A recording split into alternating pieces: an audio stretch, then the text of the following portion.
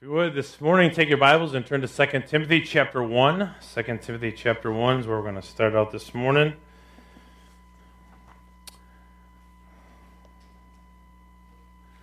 Well, no one likes suffering.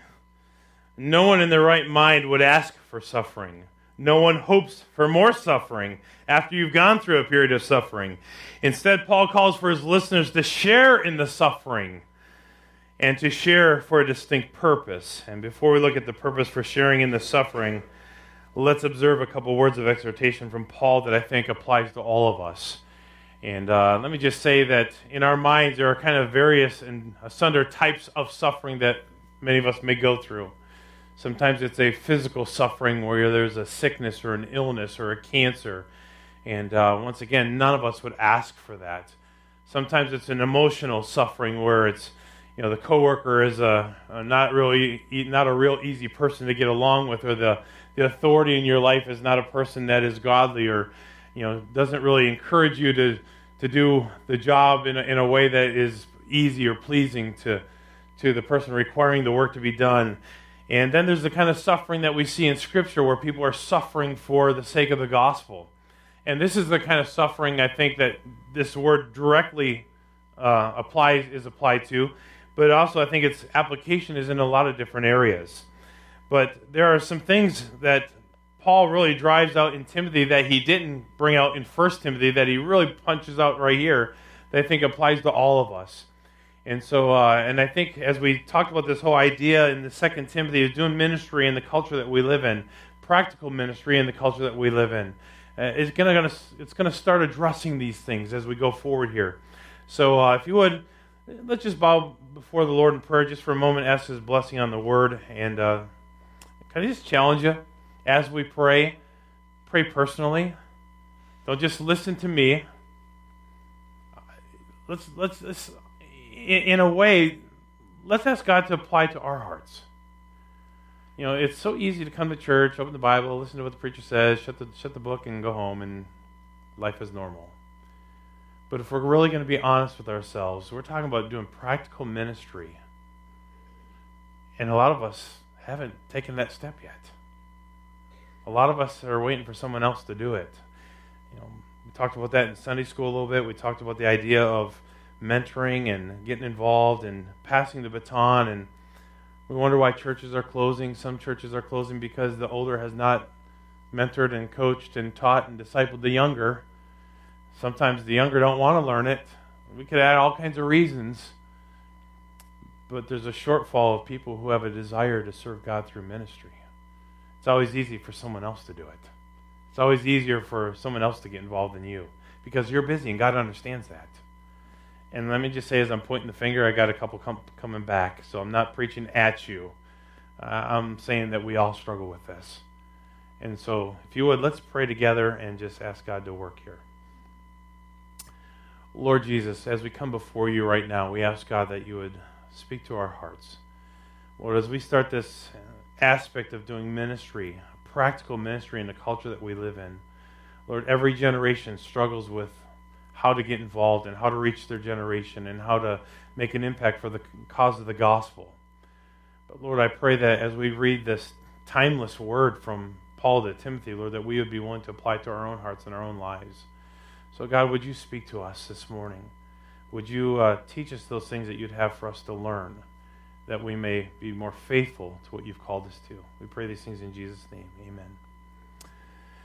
So in 2 Timothy, I want to read this morning from chapter 1, verses 8 through 12, and then we'll start looking at a couple of these exhortations that Paul started off with.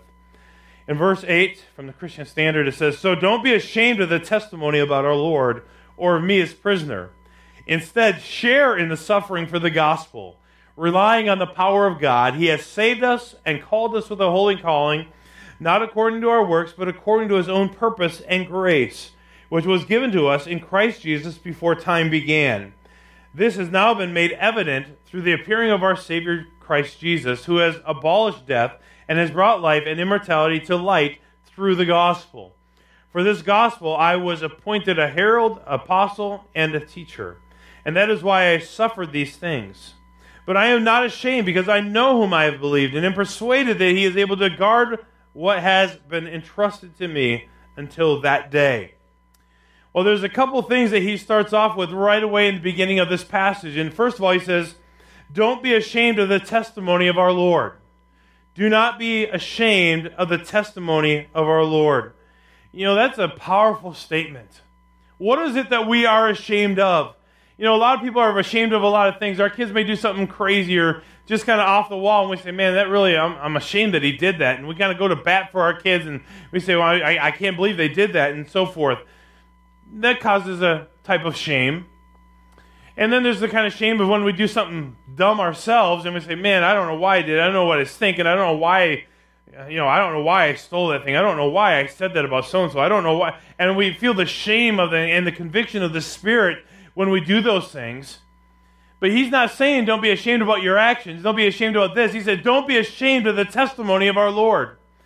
And that's an amazing thing to say. And I say this often as I preach.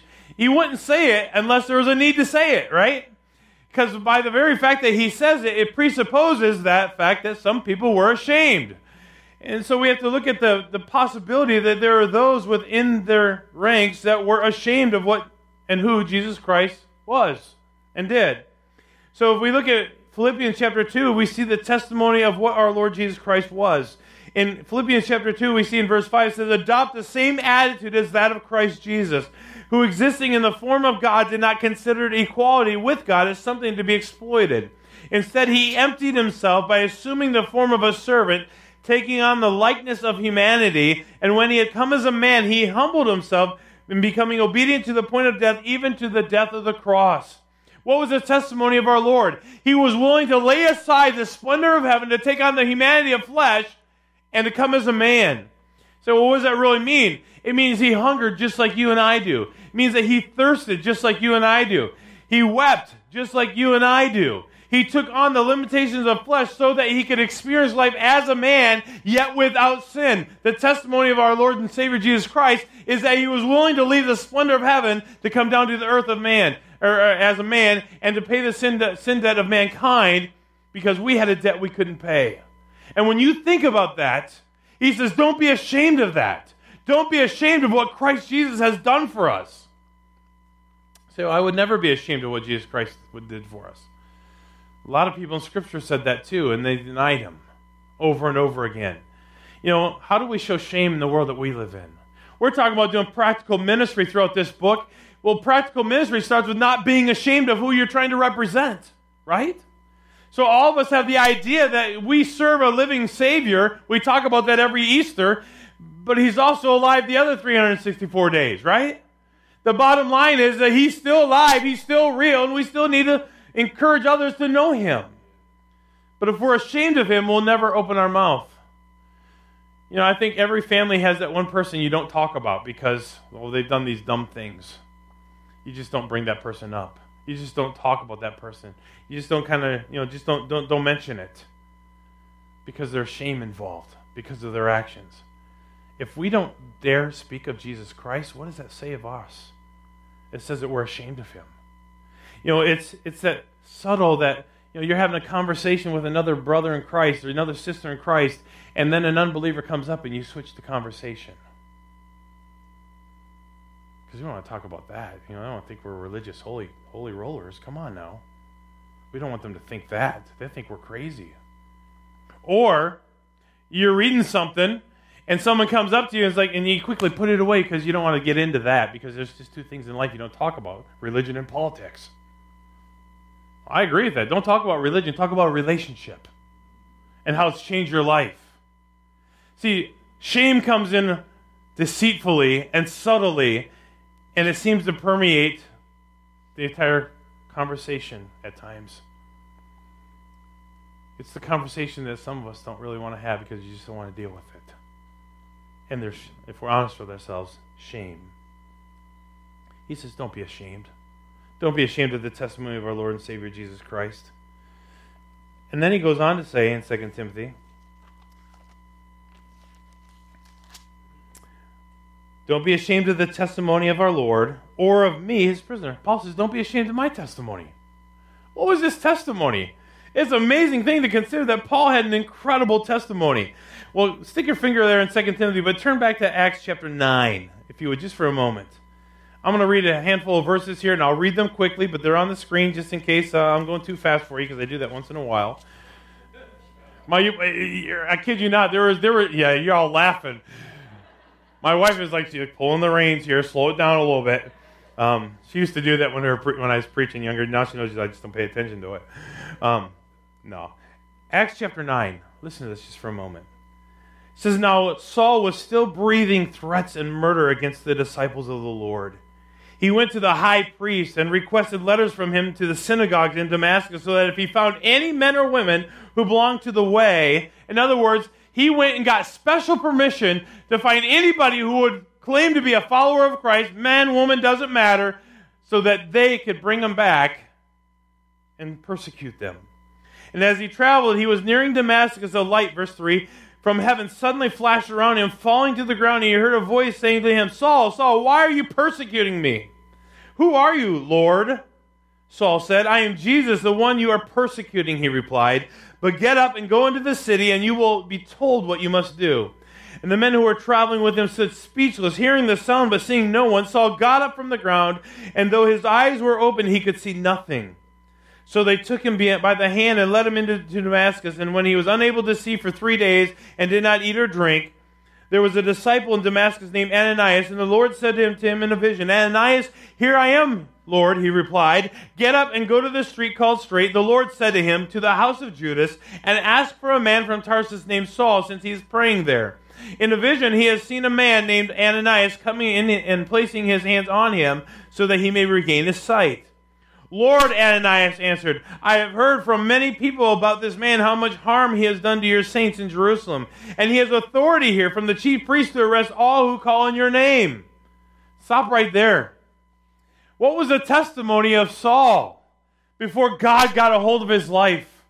I mean, you talk about a testimony. You talk about somebody who was not on the same page as most of the followers of Christ. And can you imagine just for a moment why Ananias didn't want to necessarily go over to see Saul? Lord, do you really understand what you're asking me to do? This man that you're telling me to go to meet, he has authority from the chief priest to bring me back to Jerusalem and to destroy us. Yeah, go. Wow, what a testimony. He goes on here in verse 15. But the Lord said to him, go, for this man is my chosen instrument to make my name to take my name to Gentiles, kings, and Israels, and I will show him how much he must suffer for my name. I mean, he was going to be building a testimony that God was going to be using for the rest of his life.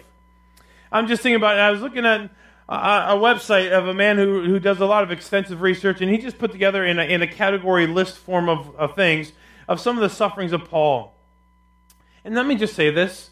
In 2 Timothy chapter 3, which we will get to a little bit later, it says in verse 12, yes, and all who desire to live godly in Christ Jesus will suffer persecution.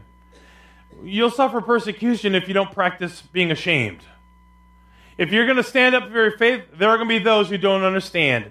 There are going to be those who don't agree. There are going to be those who say, why are you doing this? And there are going to be those who say, get away from me. Our own governor of the state of New York said, if you're a conservative Christian, get out of our state. We don't want you. Who gives him that authority? If it's his opinion that we need to leave, it ought to be our opinion that we're going to stay and make an impact. Let's do something about it. Let's stand up, because it's not going to be a national crusade across the United States that's going to get this world turned around. It's going to be life touching life, one person at a time. You notice that Jesus Christ didn't run out the Colosseums. He didn't go to where the gladiators were fighting. He didn't go to where the entire Roman empires were gathering for the games and filled the stadiums. He impacted a handful of men. And that's how we're going to change the world that we live in. By not being ashamed of the testimony of Jesus Christ, and by going into the day-to-day aspects of our life and letting our life touch another life. And he says, yes, all who desire to live godly will suffer some sort of persecution. And in 1 Peter 4:16 says that if anyone suffers as a Christian, let him not be ashamed, but let him glorify God in this matter. He says, if you are suffering shame because of what you believe, because of what you are standing for, he says, then let him glorify God because of it. Don't be ashamed. You know, before becoming a Christian, Paul caused others to suffer greatly. We see this in Acts chapter 7, verses 57 and 58. It says, then they cried out with a loud voice, stopped their ears, and ran to him with one accord. And they cast him out of the city and stoned him. And the witnesses laid down their clothes at the feet of a young man named Saul. Saul was not a good man, but God changed his life. And God did something through him that would go on to affect many people for many years to come. Wow. Acts chapter 8, verses 1 through 4. Now Saul was consenting to his death, and at that time a great persecution arose against the church which was at Jerusalem. And they were all scattered throughout the regions of Judea and Samaria, except the apostles. And devout men carried Stephen to his burial and made great lamentation over him. As for Saul, he made havoc of the church. What was Saul doing? Causing more problems, causing more havoc, entering every house and dragging off men and women, committing them to prison. And therefore those who were scattered went everywhere preaching the word. You see, the persecution didn't stop them. It made them go more on fire. It made them to just proclaim the word even louder. But it starts with opening your mouth. That was his testimony. That he was going about trying to destroy Christianity, and it caused those around them who were not ashamed to even get more bold and more courageous. Acts chapter 26, verses 9 through 11, he says, indeed, I myself thought I must do many things contrary to the name of Jesus of Nazareth. He said, I believed that. It was my job, it was my destiny to do something that was contrary to the Word of God. Good man? Wow, not a guy I'd want to hang out with. We're not going out for wings Friday night. Galatians 1 says, for you have heard of my former conduct in Judaism, how I persecuted the church of God beyond measure and tried to destroy it. That was his testimony, that he tried to destroy the church. Galatians 1:23 says, but they were hearing only he who formerly persecuted us now preaches the faith which once he tried to destroy. What a testimony. Philippians 3:6, concerning zeal, persecuting the church, he said, that's who I was, past tense. And now 1 Timothy 1:13, I was formerly a blasphemer, a persecutor, and an insolent man. But because of what God did in his life, remember back in Acts 9:15-16, I will show him what great things he must suffer for my name's sake. God gave him a testimony. And he says, don't be ashamed of it. In 2 Corinthians 4:8-12, he says, we were perplexed but not in despair, persecuted but not forsaken, struck down but not destroyed, always caring about the body, the dying of the Lord Jesus, that the life of Jesus also may be manifested in our body. For we who live are always delivered to death for Jesus' sake, that the life of Jesus also may be manifested in our flesh. So then death is working in us, but life in you. He says, listen, every day is another opportunity to stand up. And yes, you may suffer persecution for it. You may have to go through some difficult times because of it. In 2 Corinthians 4, I won't go into all of it, but we have this treasure in earthen vessels, that the excellence of the power of God may be of God and not of us. We were hard pressed on every side, yet not crushed. We were perplexed, but not in despair. Oh, I love it. He just goes on and on. And then he gets back to 2 Corinthians chapter 12. Of such a one I will boast, yet of myself I will not boast, except for my infirmities.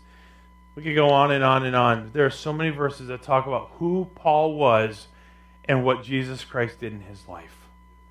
He was a changed man. And because of that, he had a testimony. You see, if you know Jesus Christ is your Lord and Savior, you have a testimony. You have something that God has done in and through your life that's yours. It's your story. It's what God has done for you. What are you doing with it? Are you willing to share that? Are you willing to give it away? What God has given you, are you willing to give it away? He says, don't be ashamed of the testimony that you have. So many of us are ashamed. We turn the conversation. We say nothing. We invite nobody. There's not a whole lot of some preachers on TV that I care for. But one man said this. He said, if you ain't got enough guts to share your faith, at least invite him to the church so I can tell him. I agree with him. If you're not going to do it, at least invite him so I can tell him. Let's have some boldness. Let's have some courage in our lives. And if you've got a testimony, if God has done something in your life, don't be ashamed of it. That's what he's saying here. See, you want to have practical ministry in the culture that we live? It starts with not being ashamed of the gospel. It starts with us not shutting our mouths. It starts with us talking to our neighbors, to the sphere of influence that God gives us. That's where it starts. This idea in 2 Timothy chapter 1 and verse 8, in the middle of it, it says, share in the suffering for the gospel. Share in the suffering. That's an interesting phrase in the original language. It literally has this idea. To suffer hardship together. To suffer hardship together. What's that imply? It has the idea that you're not in it alone. It's not just you. It's not just your spouse. It's not just your kid. It's not us as a bunch of individuals doing what God has called us to do, though that is important and though you should be doing it. But in this phrase, it's the idea of suffering hardship together. In other words, all of us are in this together. We've asked this and give this illustration 1,000 times over the last 25 years that I can remember. I ask it again. What would happen to the walls of this church, just this one local church, if every one of us would beg God for one? Not 21, not 101, not even 5. What would happen to this local assembly if all of us would say, God, would you give me one person that I can have some impact on? One person that I can share my faith with. One person that you would use me to bring to you, Lord. What would happen to the chairs in this auditorium? Just for one. Oh, yes. It starts with not being ashamed. It starts with saying, God, give me the boldness that in Acts 1:8 he said you already have. It starts with God saying, God, help me overcome my fear, which he's already given you in 2 Timothy. He said, I'm not giving you the spirit of fear, but of love and power and sound mind. But even before all that, it starts with your heart. It starts with a desire. It starts with, God, would you use me? I'm willing. You see, I've said this 1,000 times. God's word has said it 1,000 times. It's not about your talents or your abilities or your skills or the lack thereof. That has literally almost nothing to do with it. People for years have said, well, Pastor, you're just really outgoing. You can talk to anybody. Well, duh, a lot of people can. That's not a skill. It just happens to be I got a big mouth and I can just talk to everybody. It's not. It is part of my personality, but it's not because I'm good at it. I just sometimes don't know when to shut up. The bottom line is 2 Chronicles 16 says, for the eyes of God run to and fro throughout the whole earth to show himself strong in him whose heart is perfect towards him. God says, I am looking for people all across the world. People that I can show myself strong through. People, and that word perfect doesn't mean perfect sinlessness. It literally means mature. So he says, I'm looking for mature people, 2 Chronicles 16:9, that I can use who will be mature enough to let me work through them. You know what that says to me? You know what it says to you? You don't have to be a good speaker. You don't have to know all the things of the Bible. You don't have to go to Jerusalem Baptist Bible College before you can be used.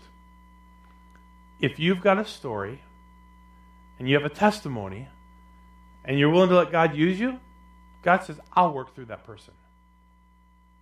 So you don't have to be good at it. You don't have to have any talents. You don't have to have any skills. What you really need to have is just availability. And in this world, that's almost the greatest commodity we have, is our time. More than money, more than skills, more than anything. our time is what God wants. If you'll give him time, he'll do great and incredible things through you.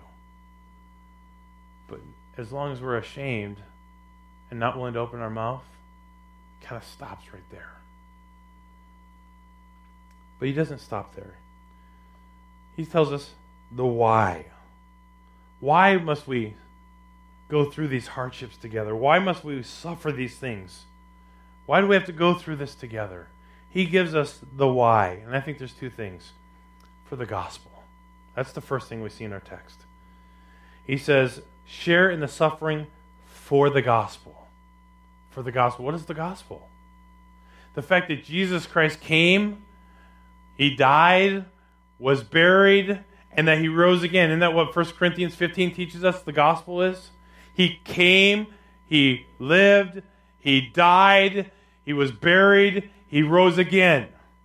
According to the scriptures. That's the gospel. That's the message this world needs to hear. It's the message our neighbors need to hear. It's the message that our coworkers need to hear. It's the message that our relatives need to hear. It's the message that has changed our life. And it's the message that the whole world needs to hear. Amen? So the first reason is for the gospel. And then he says how, once again, the why, in our text, relying on the gospel, on the power of God. Once again, so he says, it's not about me. It's not about what I think is important. It's not about me having a skill set that says, hey, you get, or a great memory that just says, oh, you can just remember everything to say. No, that has nothing to do with it. If we are relying on God and his Holy Spirit that indwells us as his children, he'll take care of the rest. Unless we say no. If we're going to do it in our own power, we'll fail. If we're going to do it in our own ability, we will fail. But if you do it in his, he says you rely on the power of God. And then he gives us the why. He gives us the why, he gives us the how. He has saved us and called us with a holy calling. I mean, just take this line by line. This is not like hard stuff to understand. This is really simple, right?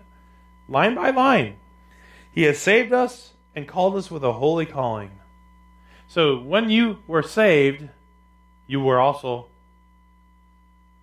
called. There you go. You were saved and called. You don't have to wait for any mysterious, boom, some mysterious, boom, touch. You're called. Pretty simple, huh? Let's not overcomplicate this. He saved you and called you to live this life that you're not to be ashamed of. And then he says, not according to our own works. You see, because we say all the time, it's not about me. It's all about him. Ephesians 2:8-9, for by grace are you saved through faith, and that not of ourselves. It's the gift of God, not of works, lest anyone should boast. Titus 3:5, not by works of righteousness which I have done. Why? Because all these things, all of our righteousness are as filthy rags. The heart is desperately wicked. Who can know it? God's word makes it clear. It's not about you. It never will be. It can't be about you. That's why he says, relying on the power of God, he has saved us and calls us with a holy calling, not according to our works, but according to his purpose and grace. He has a purpose. He has a purpose for your life. Think about that. It's not just, oh, well, I'm going to heaven now. Pass, go, proceed in. It's more than that. It's a relationship that only grows deeper and stronger in time. Amen?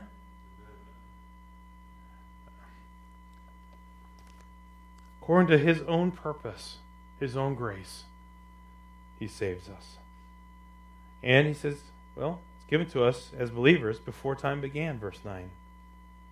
He has saved us and called us with a holy calling, not according to our works, but according to his own purpose and grace, which was given to us in Christ Jesus before time began. Wow, what a gift. What a gift. There is no greater gift. Wow. Going on verse 10, I love this verse. This has now been made evident through the appearing of our Savior, Christ Jesus, who has abolished death and has brought life and immortality to light through the gospel. Just think about that concept right there just for a minute with me. He has brought light and life to light.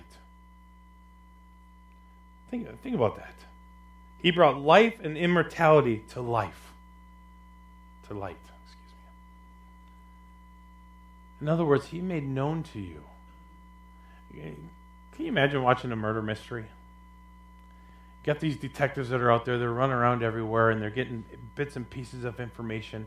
This person said this and it helped, put this piece of the puzzle of the mystery here, and this person over here gave us this little bit of information and it kind of put another piece of the puzzle together and figuring out who did this crime. And then over here, someone else gives a little piece and then it just kind of stalls. A couple months pass and they're trying to figure out who did this crime, we don't know. We have this piece and this piece and this piece, and now we're kind of stalled out. And then all of a sudden someone else comes along and they have a conversation and they give you another little nugget, and all of a sudden that last piece of the picture is put down into the puzzle, and now it makes it clear. That's what Jesus did. It says that he brought life and immortality to light. He says, for the first time, these people are understanding what it means to have life and what it means to have immortality. You see, we're all going to live forever. Did you know that? Did you know that? Did you know that, really? You're all going to live forever. Not here on earth, but you're going to live forever. But the problem is, not everyone's going to live forever in heaven. Some will live forever in hell. And he says, I came that you might understand what life and immortality is in Jesus Christ, so that you can truly live. Made evident through the appearing. Then he goes on, verse 11. For this gospel I was appointed a herald, an apostle, and a teacher. Three things he says. Three areas, and really they're kind of diverse. A herald, one who proclaims the gospel.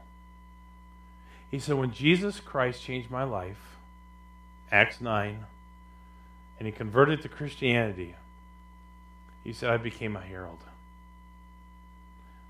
Can I ask this question? I don't mean to be a jerk, but have you ever been a herald of Jesus Christ? Have you ever just totally just wanted to proclaim what Christ had done for you? I mean, I promise you, if you were unsaved and all of a sudden you inherited the lottery because, it's at $275 trillion and you had the number, the whole world would know it. Your whole sphere of influence. Your friends, your neighbors, your coworkers. Man, everyone would know it. You'd herald that. You'd try to hide it, but you can't. But you're going to talk about it, and it's going to come out, and everyone's going to know. We have a gift, a treasure, so far greater than that. And we literally say nothing. So as I point to you, I have at least 1, 2, 3 fingers coming back. So I'm not preaching at you.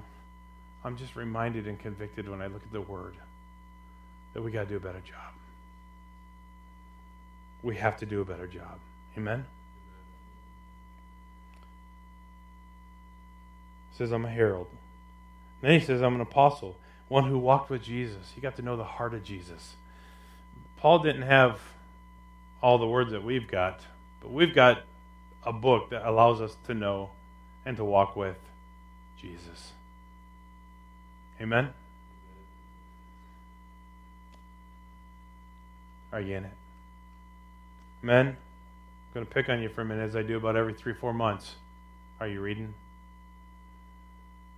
Some of you men have said, I listen to God's Word, I pray a lot as I'm going.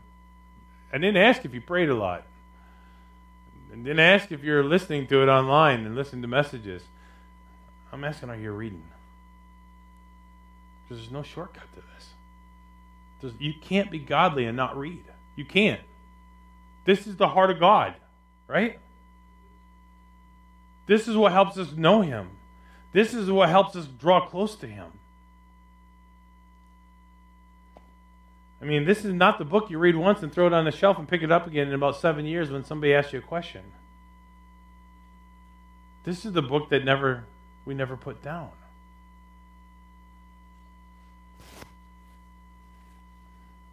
He says, I'm an apostle. He walked with Jesus, and we can walk with Jesus. I don't believe there's apostles today. That's my opinion. Apostles are those who walked with Jesus during His life. A lot of people call themselves apostles today. And then he says, I'm a teacher. You know what a teacher is? One who imparts knowledge. Not necessarily always wisdom, but knowledge. Because there's a lot of people who have knowledge that don't have wisdom. I was reading a book one time, and the book talked about the wisdom of God. And the illustration that was used was, here's two doctors. Great long introduction. How they go to school and they learn all the intricacies of the human body, and the miles of arteries and veins and blood flow and the differences between the blood and different things and all this knowledge. But only one of the doctors was wise. See, one used knowledge to perform abortions. The other one used knowledge to save life. Which one was wise? See, a teacher imparts knowledge, but what you do with it is what can make you wise or not. Paul says, my life changed when I trusted Christ. When Jesus impacted my life, it changed. Everything changed. In verse 12, he says, and that is why I suffer for these things. He goes, these things that I go through, think about what Paul went through. Shipwreck, stoning, beating, being left for dead, bitten once by a serpent, right? Sign me up, right? Want to get going on that one? Sign me up for that missionary trip. He said, this is why I suffer. I'm willing to go through it for the cause of Christ. And he says, I'm, once again, not ashamed. Why? Three things. Or three things he wants you to know. This I know. I'm not ashamed. I know who I believe in. And I'm persuaded. Isn't that awesome? Three things that Paul knew that we should know. I'm not ashamed. I know this. When I think of Paul living this out in Romans chapter 1, verse 16, I believe it is. I didn't put it in my notes.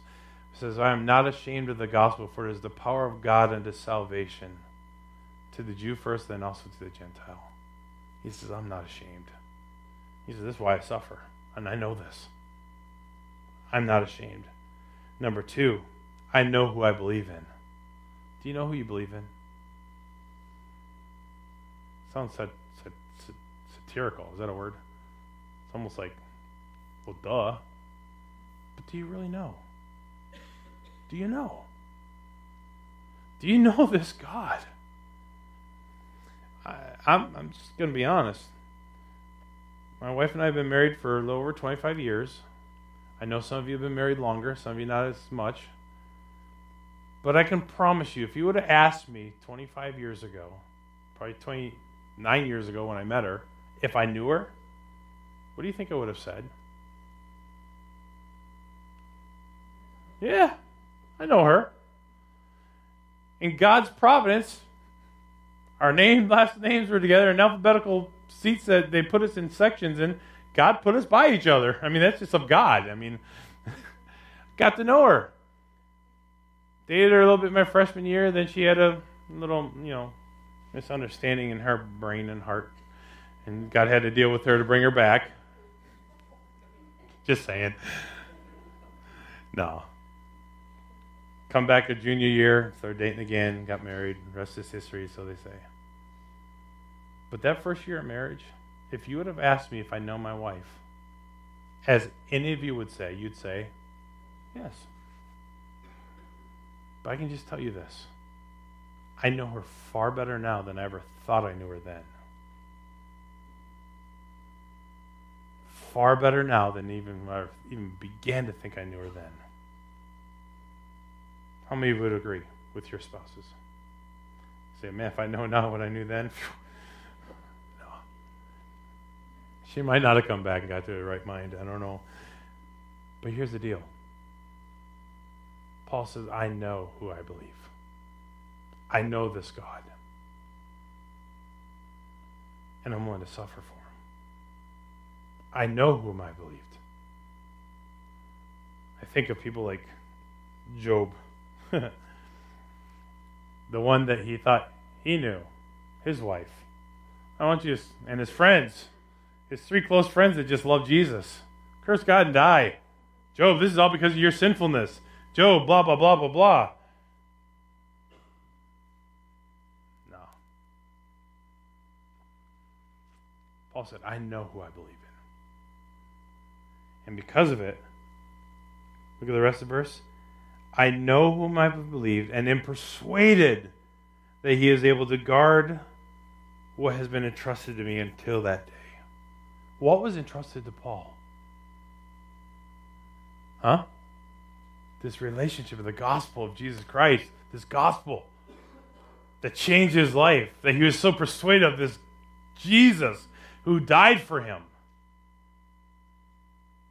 He says, he's the one to keep me, protect me. So, what is it that we really want from a relationship of Jesus with Jesus Christ? Is it just get out of hell card? Pass go, get $200, like the game Monopoly, just, here's your card, get out of jail free card. Is that what we want? A pass on hell and life in heaven just to say we're saved? Is that all? Is that all that life is for? Hopefully that's not our opinion. But if it's not, what is different about our lives because we have him? There's a whole bunch of directions we can go with this right now. The one that jumps out of my mind is James 2. Faith without works is dead. It's non-existent. It's not there. It's poof, gone. It was never there. Faith without works is dead. So if I truly know Jesus Christ, I should have a desire to serve him and to walk with him and to love him and to grow in him. Right? But it's not going to happen as long as there's shamefulness in our life and we're not willing to talk about it. So he starts this passage out. So don't be ashamed of the testimony of our Lord or of me, his prisoner. Remember where we said where he was writing this from? A jailhouse in Rome? Jailhouse Inn and Suites? I wouldn't choose to go there. But he's taken the circumstances that God allowed him to be in and to make the most of it for the glory of God. He says, this I know, I'm not ashamed. I know who I believe in, and am persuaded that he's able to keep me. If we know those 3 things, there should be nothing we can't do for the cause of Christ. Right? There should be nothing we can't do. If we're convinced that we know him, we know his heart, we know his mind, we're walking with him, fellowshipping with him, praying with him, talking with him, and he's talking to us, we should be convinced that we can do anything that he asks us to do.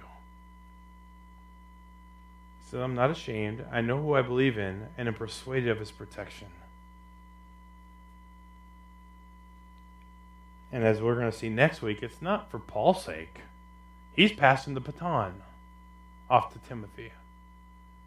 He says, be faithful to the gospel, to Jesus Christ, to our Heavenly Father. That's what matters. You want to do practical ministry in our culture? Don't be ashamed. Open your mouth and talk. I'm kind of that guy that, I'll ask anybody a question. I see a guy with a tattoo on his eyelid, I'll talk to him about it.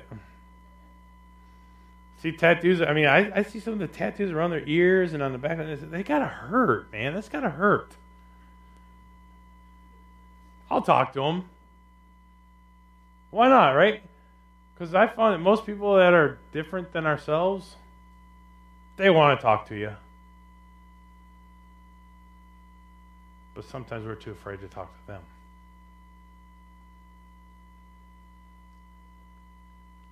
The people that are different, what do we expect? People to be just like us? We only talk to people who are comfortable, whom we're comfortable with? I was talking to a brother this last week. We get all critical about how other people do ministry. Because if we were doing it, we'd do it this way. But the problem is we're not doing it, but we're critical of how they're doing it. I think we ought to just take a step in the uncomfort zone. Go downtown. Say, man, I hate the city. I don't like going down there. I'm uncomfortable. It scares me. Maybe where God wants to use you. Step out of your comfort zone. Just once. See what God might do with it. But you only do that if you're not ashamed, if you know who you believe in, and you're persuaded that God is going to protect you until that day. What's that day? Well, there's probably a technical definition of that, the day of the Lord, whatever. But here's what I'm saying. Till your number's called, God's got you. Let's just apply it that way. God's got you. Do you believe that? It's time to take a step, folks. It's time. Let's pray.